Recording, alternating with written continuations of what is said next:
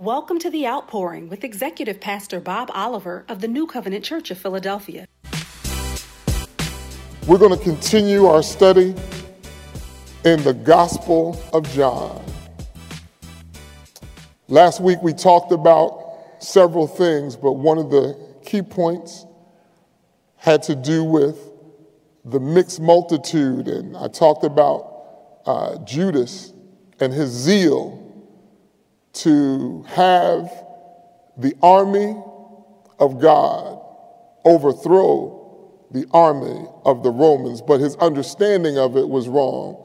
His religious affiliation was that of a zealot. It's the word we use today in our vernacular as zealot.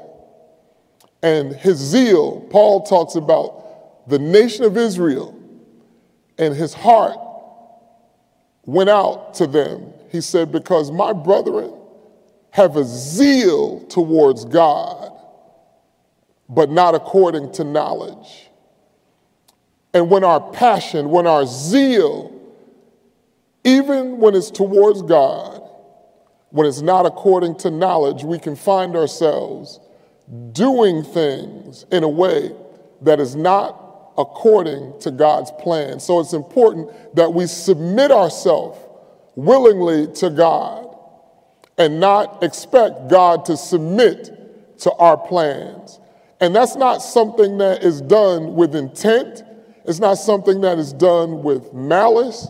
Sometimes it's done out of zeal. And so we're going to look a little closer at this mixed multitude from the house of Israel.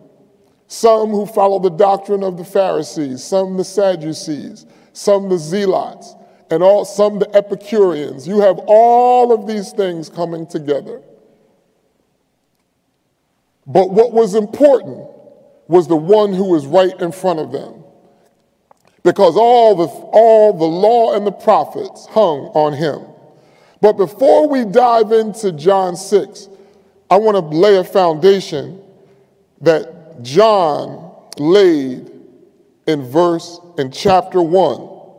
I'm going to read a few verses 6 through 13, to establish our teaching and our study for today in chapter 6.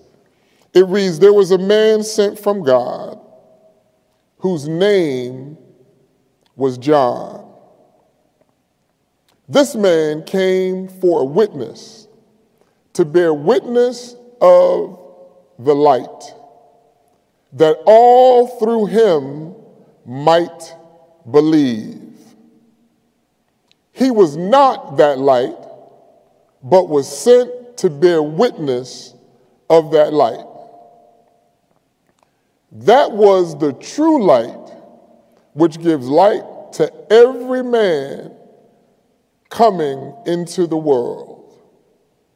He was in the world, and the world was made through him, and the world did not know him.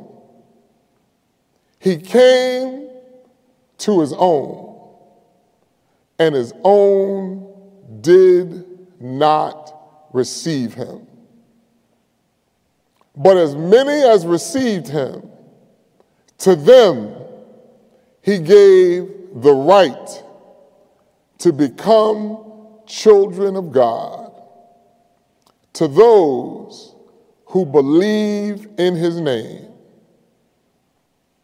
who were born not of blood, nor of the will of the flesh, nor of the will of men, but of God.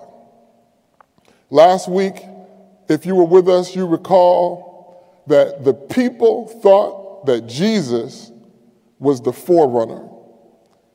And that is made clear by John, that John the Baptist, John the Beloved, made clear that John the Baptist was the forerunner. The people thought Jesus was that prophet who was to come. And some said it was going to be Elijah, some Jeremiah, some John the Baptist, or one of the prophets, but they misread the times, and they thought Jesus was him. But I love the way John the Beloved gives us insight to who Jesus is. He said that John's role was to bear witness to the light. He wasn't the light, but there was a true light. And John even said, I'm not him. I'm not worthy to take loose his sandals, to put it in contemporary vernacular. He said, I baptize you with water, but the one who's coming after me, he's going to baptize you with fire and with the Holy Ghost, and I'm not worthy to untie his shoes. John never claimed to be him, but the people assumed, and they got it wrong. They had a zeal towards God, but not according to knowledge. I want to talk to you today about willingly receive him. John testified of him, and John the Beloved said they didn't know him. If you've ever felt rejection, the pain of rejection, I want to encourage you, Jesus knows how you feel. He came to his own, and his own didn't receive him. He came willing to die that they might live, to give his life for them, and they didn't receive him because they had their own religious doctrine. They had a sense of what God was like, and they missed him when he was right in front of them. God, deliver me from being like those who know the Bible but don't know you, who understand doctrine but don't understand you and your ways. God, we're interested in a relationship with you. We want you, and we want more than you. And because you're more than enough, we can never get enough. Every day of our life, early in the morning, we seek you. When we lie down in the night season, we want more of you. God, all we want is you. We know that you desire relationship, and so we desire relationship. God, deliver us from being a people who are ever learning but never coming into the knowledge of truth. You are that true light, and you give light to everyone who comes. God, even in a generation who's fixated on our rights, the right that you gave us is the right to be the children of God. That's the right that we proclaim. That's the banner that we hold up. God, we don't want to be rugged individualists. We want to be a part of the body, your church, the body of Christ. And God, we receive the right to be your children, and as your children, we proclaim that we're the head and not the tail, above and not beneath. We're light and not darkness. Even in a dark place, you cause us to shine because you are the true light. God, I'm a witness today. You're the light of the world. You're the true light, and you give every one of us light. This morning, early in the morning, I had a vision of people in a room, a picture of a concert, and everyone turning on their cell phones and having the light on. The light in the room, that's what Jesus is like. He gives everyone who comes to him light. And in a dark room with smoke and fog, where there's thick darkness, when you turn on your light, when you turn on your cell phone, you light up the room. All of us are like that in his hand, being in a concert hall, and the light of the world gives us light, and we're light in darkness. Come on, somebody. I wish somebody would know that Jesus is the light of the world. I came to teach today, and I will do that. But when God sends a preacher, I must obey. The prophet said, if a lion roars, who shall not fear? And if the Lord speaks, who shall but prophesy? So forgive me if I'm obedient, but I want to take my time and take us line upon line and precept upon precept through this word. We today, John the Baptist, I want to say this and then we'll move on, received rejection from the people of his day, but he received honor from Jesus. The greatest honor. Jesus said when John was in jail And his disciples came to ask, "Are you the Christ, or do we look for another?" Jesus didn't rebuke him. He told the disciples to tell John what they see.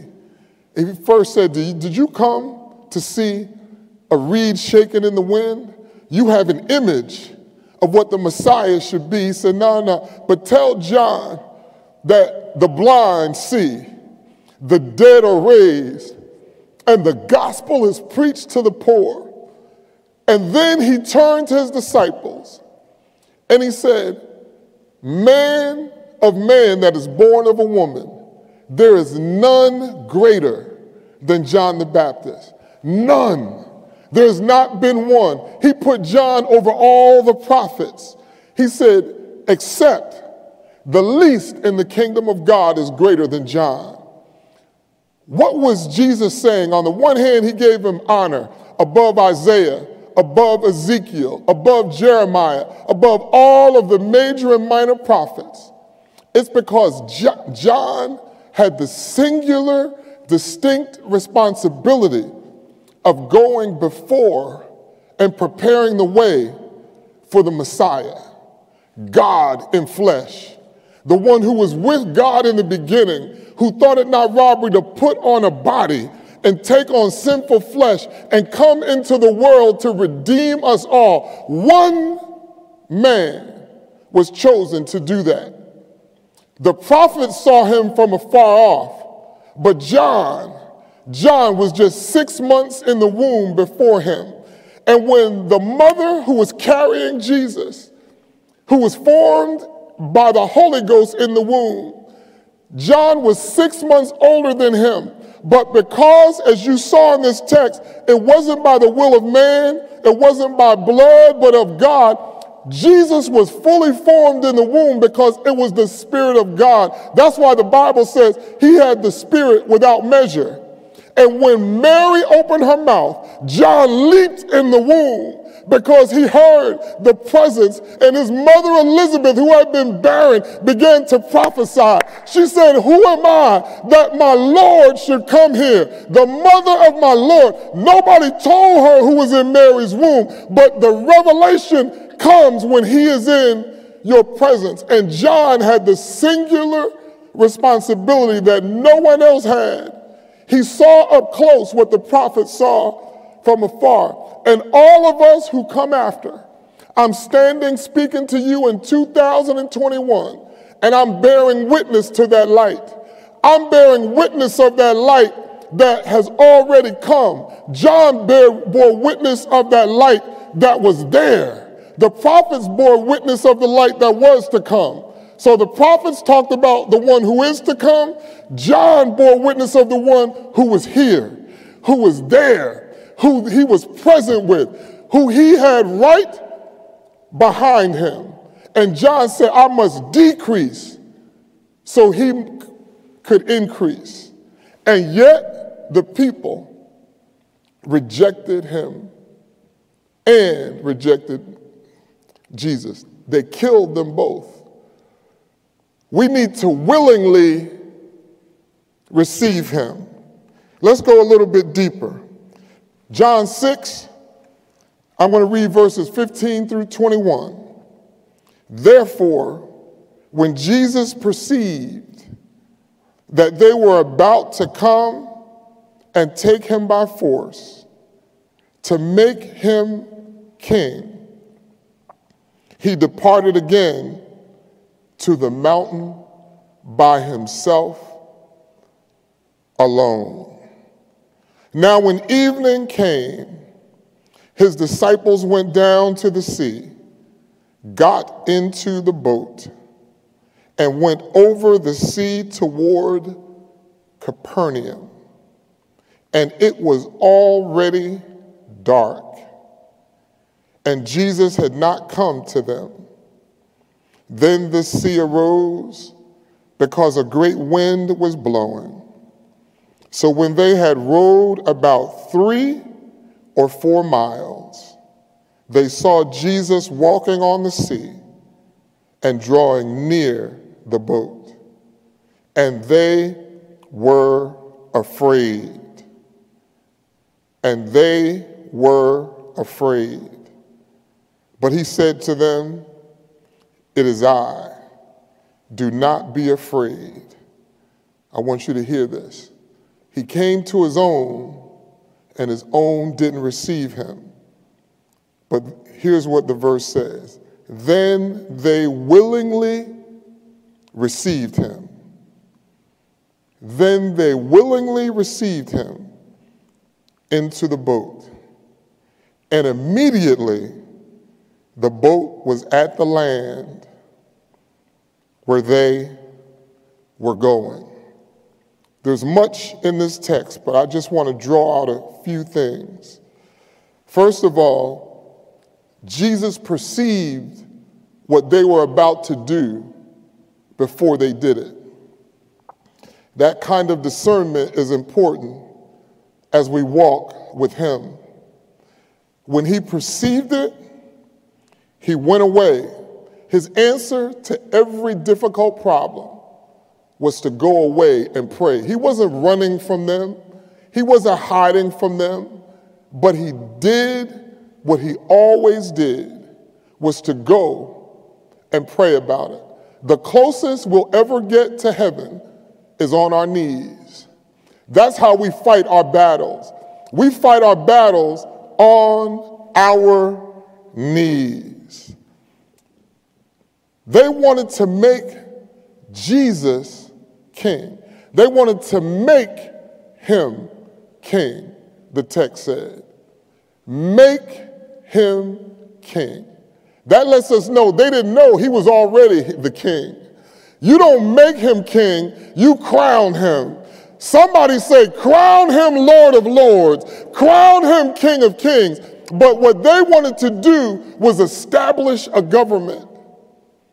They wanted to establish a government. The zealots were open about that, in that they trained for war. They prepared for war. They wanted to overtake the government. And they were what you would call religious zealots. And you can see that these people who wanted to establish a government, when they saw the things that Jesus was able to do, they thought, we can win with him. We're going to make him king. But that wasn't the will of God. Now, these people were learned, many of them, in Scripture. Some were not, but we're talking about the people of Israel. They want to make him king. And sometimes when people decide they want to make us what they want us to be, those things follow us. They tend to follow us. This followed Jesus all the way to the cross. Because he was asked by Pontius Pilate, are you the king of the Jews?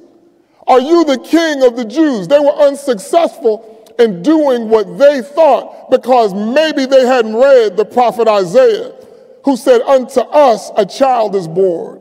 Unto us a son is given, and the government shall rest on his shoulders. You can't make him a king when the government is already on his shoulder. And they said, and Isaiah said, his name shall be called Wonderful, Counselor, Mighty God, Everlasting Father, and Prince of Peace. And of his government there shall be no end. The Roman government crumbled. It had an end, but his government had no end. They wanted to make him king to establish a government in the earth realm. But they didn't see that he was already the King of Kings. He's the king maker. You can't make the king maker a king. He wants to make you a king. They had it twisted. Sometimes we get it twisted. We want Jesus to be what we want him to be, what we want him to be.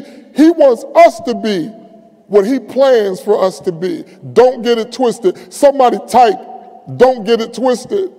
He's the king maker. We can't make him the king. And sometimes we want him to do what we want him to do, when we want him to do it, the way we want him to do it. And he's saying, trust my plan.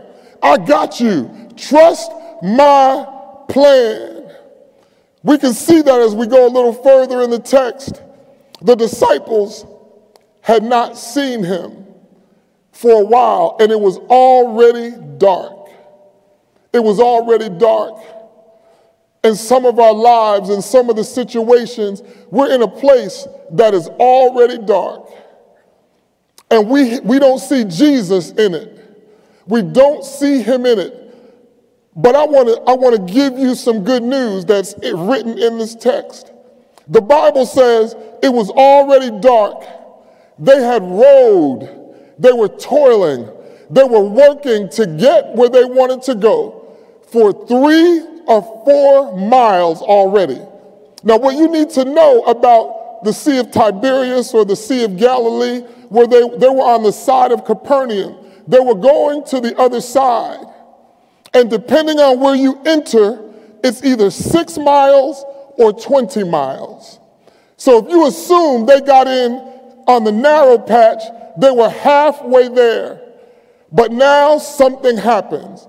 The wind starts to blow, and the waves start to rise up. So now you're toiling, and you got headwinds. There are things in life that resist you. No matter how hard you work, it was 12 of them, Bishop, working together, working hard, but they were getting nowhere. They were getting nowhere. Some of you are working very hard on rowing, and you're working with a team, but until Jesus gets on the boat, you're going to have headwinds. It's getting harder. The harder you row, the scarier, the more afraid you get. And then all of a sudden, here's what happens. When Jesus shows up, you'll know it's him because he comes to take away your fear. They were afraid, but Jesus said, don't be afraid. It is I. Fear comes to torment. Jesus comes to set you free. You'll know he's arrived when your fear goes away. They were still in the storm. It was still dark. The wind was still blowing. The waves were still high, but he took away your fear. Took away their fear. I want you to know Jesus is coming to take away your fear. The storm didn't go away. The wind, the Bible, the text does not say that it got bright, that the wind stopped blowing. Don't focus on the storm. Look for Jesus. He's coming. Jesus is on the way. You need to willingly receive him. The Bible says they willingly received him. They were afraid. They were working hard, getting nowhere. It was dark. They were taking on water, but they willingly received him. I want you to know something. The disciples were already his disciples, but they willingly received him. Sometimes when we get saved, we don't think that we need to receive him. We think it's for the person who's lost, the person who's a sinner. But I want you to know, I need thee. Every hour I need thee. I need to receive you every day. Lord, we need you. We're not so arrogant. We're not so puffed up to think we can do this by ourselves. The harder we work, the more resistance that comes against us. You even told us in your word, a great door is open unto me with many adversaries. But when you get on the boat, when we willingly receive you, you defeat every adversary. Every adversary is nothing to you. They are no match. The wind didn't stop. The darkness didn't cease. The waves and the billows didn't. But the Bible says immediately the boat was at land. That's a miracle. Many people miss that miracle, Bishop. The storm didn't cease. But Jesus got them on dry land. Let me try to make this plain. 2 weeks ago when Ida came through and David and I were in the storm, when we opened the doors of the car and got out, water was coming in the car. And we were wading in the water. And at one point I slipped because I couldn't see what was under me. And I touched the curb and my feet slipped off. The water was deep up to our waist. And David, Dad, you all right? Yes, let's keep moving, son. And then we got through the high water. It was still raining. It was still cold. It was still dark. But when we set our feet on solid ground, we felt more secure. Nothing around our environment changed, but we knew we were going to make it home. We were able to move it. That's what Jesus did for them. He set their feet on solid ground. He is that rock that stabilizes you. You might be in a dark place. The wind may be blowing. The billows might be rising. But when you willingly receive Jesus, he'll set your feet on solid ground. And instantly, the fear that they had when they were toiling and rowing went away, because Jesus was with them and he did something for them. He didn't take away the darkness. He didn't take away the wind. He didn't take away the billows, but he took them out of danger. When Jesus gets on board, you're no longer in danger, because the master of the sea is there with you. I want to say to you, be not afraid. No matter what your circumstance, if you willingly receive him, he'll get you where you need to be. He'll get you to the other side. Somebody say, I'm not afraid because Jesus is with me. I'm not afraid. The circumstances come what may. I am not afraid because the master of the sea is with me, and nothing is hard for him. Nothing is hard for him. And all of a sudden, they didn't have to toil anymore. We can rest in him. They were rowing and rowing in the dark, but the light of the world got on the boat, and immediately they got where they were going. If you want to get to where you're going, willingly receive Jesus. You will get there because he knows how to get there. He's been there. If you're feeling rejected, he's been there. If you've been wounded, he's been there. If you've been in a dark place, he's been there.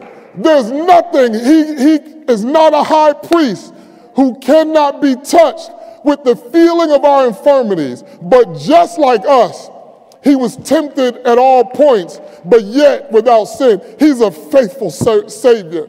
He's a wonderful counselor. Do you need counseling? Jesus is a wonderful counselor. There's nobody like him. Talk to Jesus. Have a little talk with Jesus. He'll work it out every time. And his practice of going to be alone by himself, he witnessed, he testified. He said, everybody has left me, yet I am not alone because my Father is with me. And so he was able to face every crisis because he knew he was not alone. You and I can face the crises in our life because we have the promise that he will never leave us. He will never forsake us. And when he comes, when I willingly receive him, when you willingly receive him, he comes to take our fear away. Do not be afraid, he said. It is I. If you're in a tough situation and you're gripped by fear, and every turn, fear is still there, that's not him. It's not him. You'll know that Jesus is on board when the fear goes away, because perfect love casts out fear. He has not given us a spirit of fear. There is a spirit of fear, and that needs to be rebuked. It needs to be resisted. It needs to be cast out. But he's given us a spirit of love, and he's given us a sound mind. That is what he wants. In this time of such confusion and such anxiety and depression, we need to willingly receive him, because then we'll have a sound mind. We'll have the love of God. We'll have clarity of direction. We'll have our feet on solid ground. And then let come what may, we'll have the security of knowing that he is with us. Let's go a little bit further. I want to read now verses 22 through 30. They tried to make a king of the king. He's the King of kings.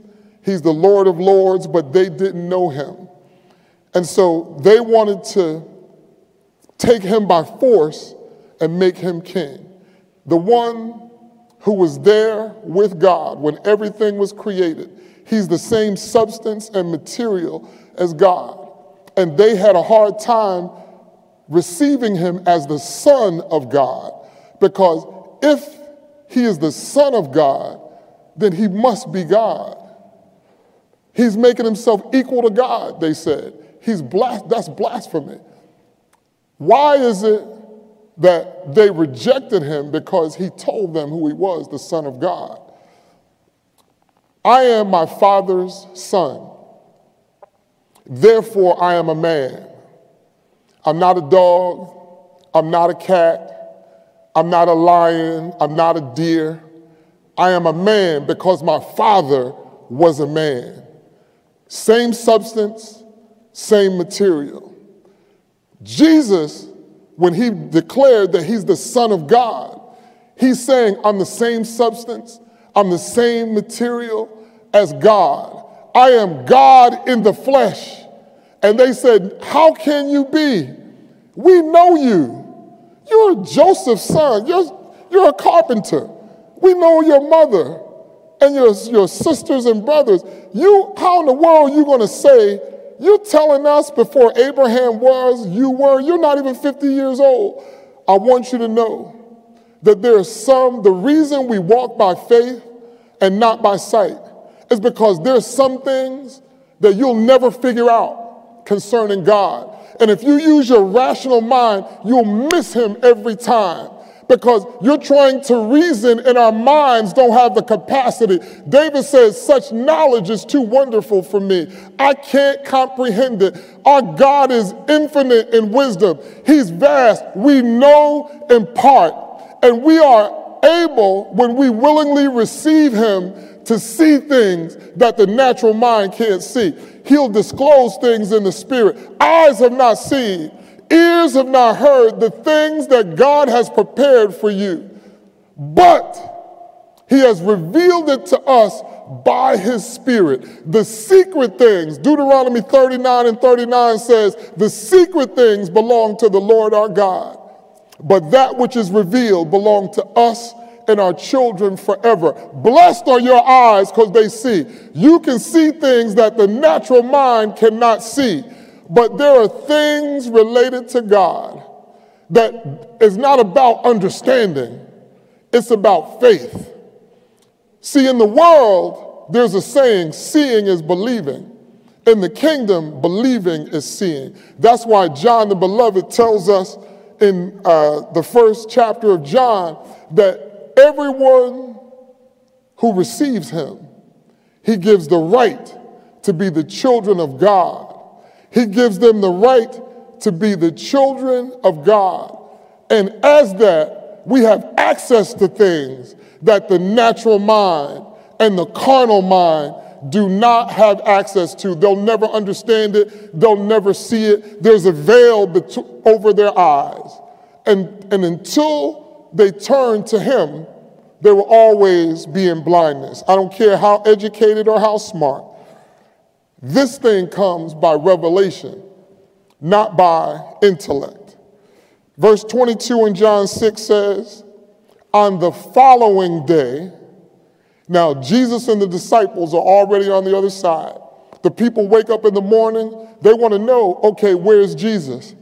Where's the one who gave us food? He took 2 fish and 5 loaves. 2 fish and 5 loaves, and fed the multitude. The Bible said 5,000 men, not including women and children. So they stayed overnight in that area that the Bible said had much grass. Now they wake up in the morning, where's this Jesus? I'm hungry. It's time for breakfast. Where is he? They wanted him to meet their needs. They weren't interested in knowing more about him and getting closer to him and getting to know him. In other words, they weren't interested in relationship. They were interested in getting their needs met. And we've got to get to the place where we're not preaching a gospel that only talks about your needs. We need to preach a gospel like John that points to him, the light. John had one message, and it was repentance. And all his ministry, he stuck to that. And then he had one activity, baptizing them unto repentance. John's baptism was the baptism of repentance. So everything he did and all his message was pointing to the light. We need more Johns crying in the wilderness, crying in the city, pointing to the light. It's time out for personalities pointing to their poetic gestures. It's time to point to Jesus because he's the true light. He won't let you down. He's never been in a scandal. He's never had a situation where he's had to apologize. You can count on him. You can trust him. The arms of flesh will fail you, but Jesus will never let you down. You can trust him. You can count on him. You can depend on him. On the following day, when the people were standing on the other side of the sea, saw that there was no other boat there, except that one which his disciples had entered, and that Jesus had not entered the boat with his disciples, but his disciples had gone away alone. They're trying to figure this out. It's like, there's no boats here. It's his disciples' boat. Jesus didn't go with them. What's going on here? However, other boats came from Tiberias near the place where they ate bread after the Lord had given thanks. When the people therefore saw that Jesus was not there, nor his disciples, they also got into boats and came to Capernaum, from Galilee to Capernaum, seeking Jesus. And when they found him on the other side of the sea, they said to him, Rabbi, when did you come here? Jesus answered them and said, most assuredly, I say to you, you seek me, not because you saw the signs, but because you ate of the loaves and were filled. Do not labor for the food which perishes, but for the food which endures to everlasting life, which the Son of Man will give you, because God the Father has set his seal on him. Then they said to him, what shall we do that we may work the works of God? Jesus answered and said to them, this is the work of God, that you believe in him whom he sent. Therefore they said to him, what sign will you perform then, that we may see it and believe you? What work will you do? Isn't this a marvelous thing? These people are seeking Jesus, but they have an insatiable appetite for signs. They saw what he did, but they're like, no. You want us to believe? Prove it. Do it again. Do something else. What more can he do? Let's take this from the top. The next day, they're looking for him. They can't find him. And when they get into his presence, they don't give thanks for what he had done. There's no praise. There's no adoration. They ask him a question because in their minds, they're trying to figure out, how did this happen? We know when they left.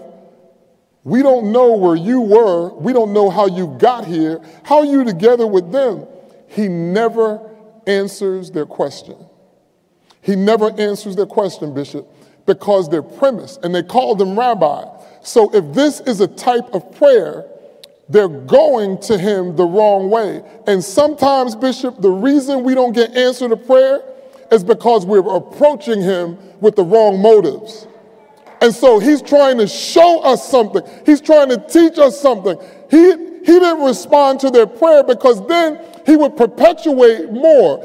The reason he did the sign is because they were seeking a sign. If you remember 2 weeks ago when we talked about that, they came seeking a sign. He gave it to them. And now what do they want? Another sign. What will you do so that we believe you? They call him rabbi, but they don't believe him. There are too many people who call him Jesus, but they don't believe him. Who call him Jesus, but they don't know him. They don't know who he was. These people didn't know him. All they were interested in was getting their needs. And he always leads us to eternity. He said, don't seek the bread that perishes. I will give you bread that is everlasting life. His mission, he came into the world to redeem us from the hand of the enemy. He wants to take back what the first Adam lost. The first Adam was earthly. He came from the earth. The second Adam is heavenly. He came from heaven. This first Adam is corrupted. He died. The second Adam is incorruptible. He comes to give life. The first Adam, death is working in him. The second Adam, life is working in him. And what he wants to give us is life and give it more abundantly, but we're focused on the temporal things. So he can't work the works that he wants to work. And so they're trying to figure him out, and he does not answer their questions. The disciples are right there. They know what happened. They know their experience. They saw Jesus come to them, but they too kept silent. God told me to tell you there's a time when God does something for you, keep silent. Keep silent. In time, he will make it manifest. Have you ever had a situation where God did something for you or revealed something to you and you saw the miraculous and you're excited and you tell your friends, you tell your prayer partner, you tell whoever, and it's nothing? It's like a thud. Because people are interested in what God is doing for them, not what he's doing for you. So they don't receive him. Even though God has you given that testimony so they can receive something, they don't willingly receive it. We even have a practice among ourselves. When we hear something we like, we say, I receive that. What that implies is that there's some things you don't receive. There's some stuff you reject. And when Jesus didn't say to them the things they wanted to hear, they did not willingly receive him. But I want to be like the disciples, even when I'm afraid, even when I'm toiling and I'm out of strength, I want to willingly receive him, because when I receive him, he'll work it out every time. Even if you rebuke me, Lord, I willingly receive you, because every son that you receive, you scourge. There's no one that you love that you don't chasten. There's no one that you love that you don't chasten. There's no son or daughter that you receive that you don't scourge. And God, I willingly receive it because I know that you don't want destructive things to happen in my life. The Bible says that we are to admonish one another in love. I want you to look up that word admonish and see. Most of us think to admonish means to encourage. To admonish is to rebuke. And there are other things, but I want you to look it up yourself so that you can see that what we need to receive is not just the honey and not just the wine, the good stuff. We need to receive the bitter with the sweet. That's why he told the prophet Bishop, eat the whole loaf. It'll be bitter in your mouth, but it'll be sweet in your belly. Oh, taste and see that the Lord is good. Blessed is everyone who trusts in him. And so he doesn't answer their question, but he begins to shed light on some things because he wants to draw them. He first tells them, you didn't seek me because you saw the sign. And what Jesus is saying in an unspoken way, the purpose of the sign was to draw you to me. You saw the sign and now you want more. And notice he said, because you ate the loaves. Didn't they also eat fish? Why did he only focus on the loaves? Because he's trying to teach them about himself. He's the bread of life. He wants them to understand man cannot live by bread alone, but by every word that proceeds out of the mouth of God. So he focuses on the loaves because what he's going to eventually get to, he starts out calling himself Son of Man because he's trying to give them what they can receive. Jesus knows that babies need milk, but when you grow up, you have meat, and then some of us, strong meat. And so he is giving them what he thinks, that what he knows they're able to receive. And they're able to receive it, and they still reject it. Because in their minds, they already have, we know God already. We know God. We have Moses who gave us the law. We know about the bread from heaven. We'll talk about this in the coming weeks, but they started to talk about the manna that came from heaven, and Jesus said, Moses didn't give you that. My Father gave you the bread of heaven, and the bread is right in front of you. I'm the bread. If you eat this bread, you'll be satisfied forever. The bread that you spend your money on doesn't satisfy you. You'll be hungry again. But this bread will give you everlasting life. And he's leading them down that path by telling them that he's the bread that came down from heaven. And then they said, in a very pious way, what shall we do to work the works of God? And Jesus simply told them, this is the work of God, that you believe on him. If you want to please God, it's not about toil, it's not about activity, it's about faith. You please him by believing him. And when you believe God, you obey him because then you get to know him. All that come to God must first believe that he is, and that he is a rewarder of them who diligently seek him. So my diligence is not with my hands. My diligence ought to be in seeking him. They came to seek him, but they came to seek him for their own bellies. They didn't come to seek him because of who he was, that he was the giver of life and that eternal. And so they're asking about the works of God. He tells them the works of God, and then their retort is this.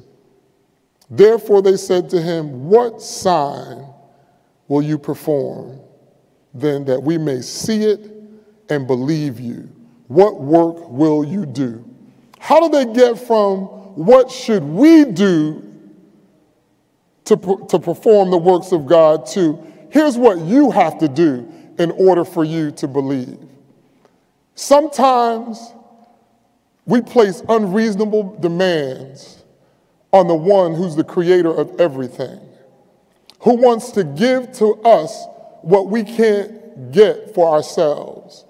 And rather than bowing down and being gracious and in all humility, like Saul of Tarsus, asking the question, Lord, what will you have me to do?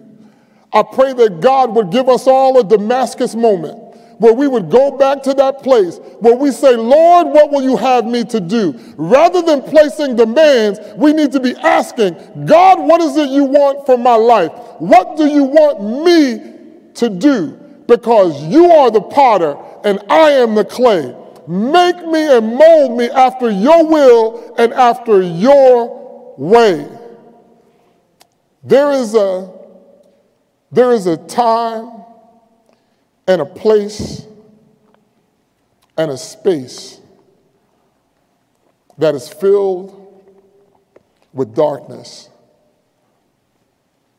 and the light of the world wants us to willingly receive him, because in him there is no darkness, and all darkness must flee in the presence of a holy God. The light of his countenance is so bright that when Moses was in prayer and fasting for 40 days on Mount Sinai, when he came down, his countenance shone so bright that he had to put a veil.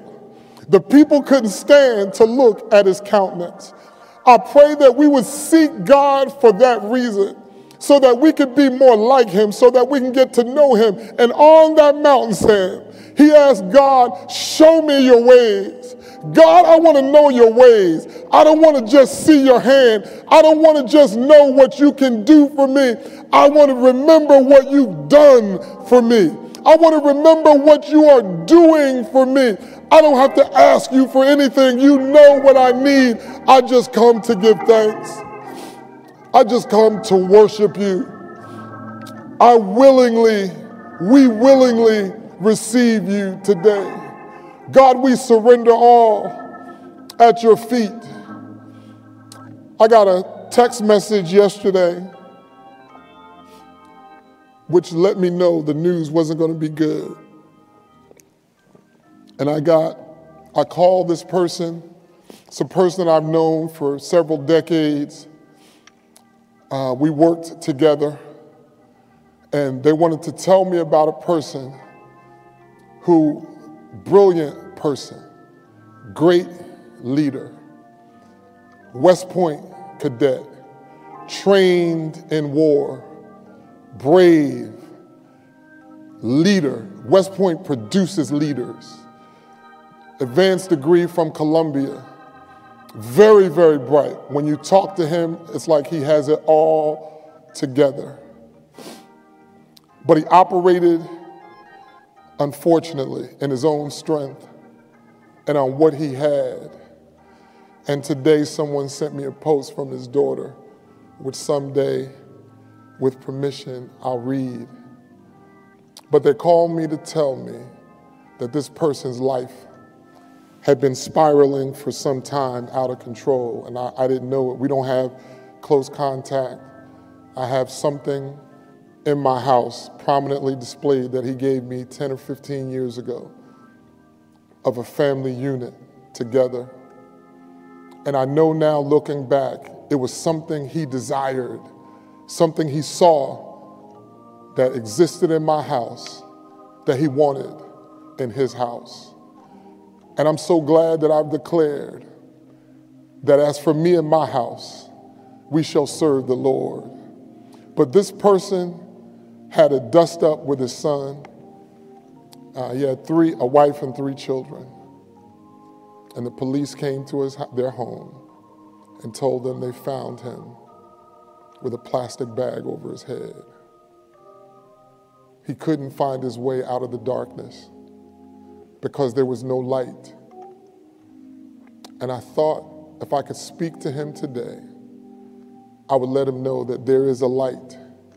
There is a way out. I know that you feel like you don't have the strength to go through it. You've toiled through all of this. And then when I read the heart of his daughter, it caused me to weep, because it didn't have to be that way. He'll never see his grandchildren. He'll never walk her down the aisle. She misses that. And I started to think, another young child said this. He's 12 years old, same age as David. He said, what about his son? He's going to think it's his fault. It's not his fault. His wife, the only love he's known, doesn't know, can't get a grip. She doesn't understand the people who are also left in darkness because of that. I can't speak to him, but I can speak to you in his honor and on the behalf of his family, and say, there's always a way out. Jesus is the way. He's the light of the world. There's nothing that you're going through that he can't get you out of, that he doesn't understand. You just need to willingly receive him. And I don't know what this person's faith was. I really don't. I know that he was a Catholic. I know that he believed, but he lost his grip. He started to drink excessively, but he was trying to medicate that need. And the problem with pouring ourselves into things that are destructive is when we come down, it's still there. But there's one who's able to take it away. I'm a witness. He can make you brand new.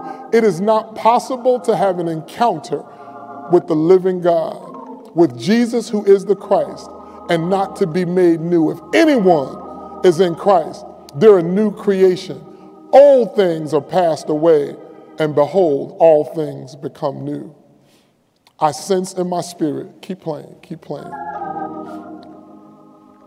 that some of you are in a dark place and things are weighing in the balance. Just like the disciples, who belonged to him, by the way. But the text said it had already gotten dark. It had already gotten dark. And for some of you, it's already dark.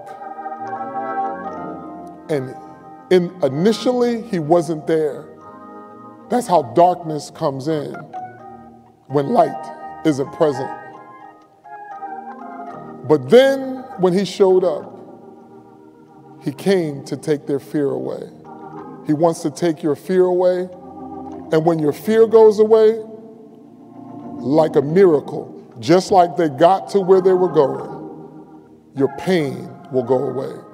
You don't have to live with that pain. There's more for you. There's something on the other side. And I just sense deep in my spirit that news that was given for a purpose, to minister to someone who can hear me, to minister to someone who still has an opportunity to willingly receive him and to allow him to shine his light in that dark place. I promise you, by the word of God, there's nothing too hard for him. Nothing. No matter what you're facing, there's nothing too hard for him. And he's got people who can see, who can discern, who know how to war in spiritual things, who will pray with you, who will be with you.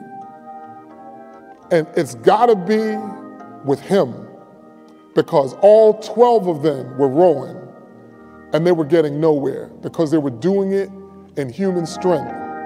But once he shows up, you'll get where you're going.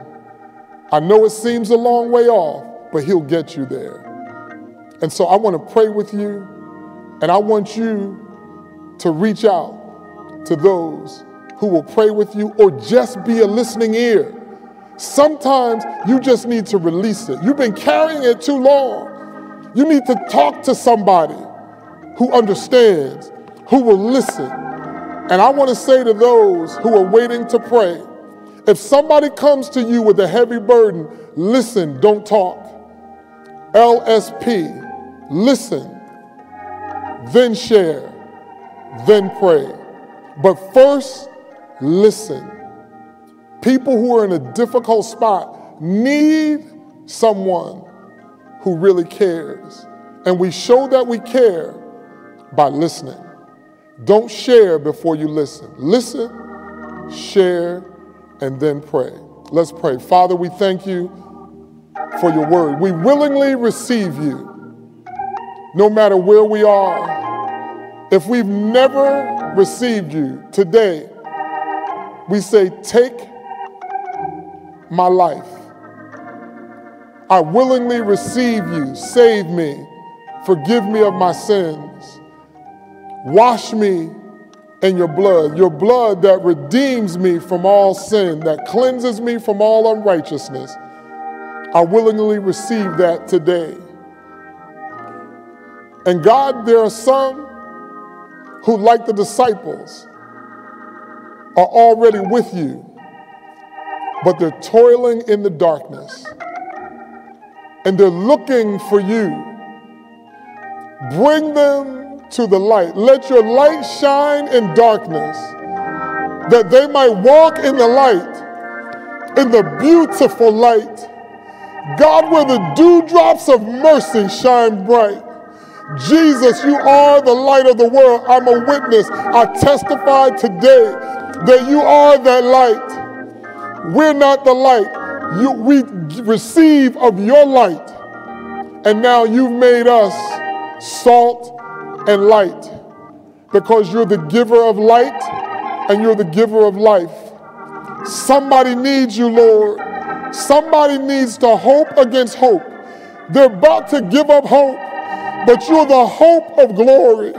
Jesus Christ in us is the hope of glory. You are the hope of glory.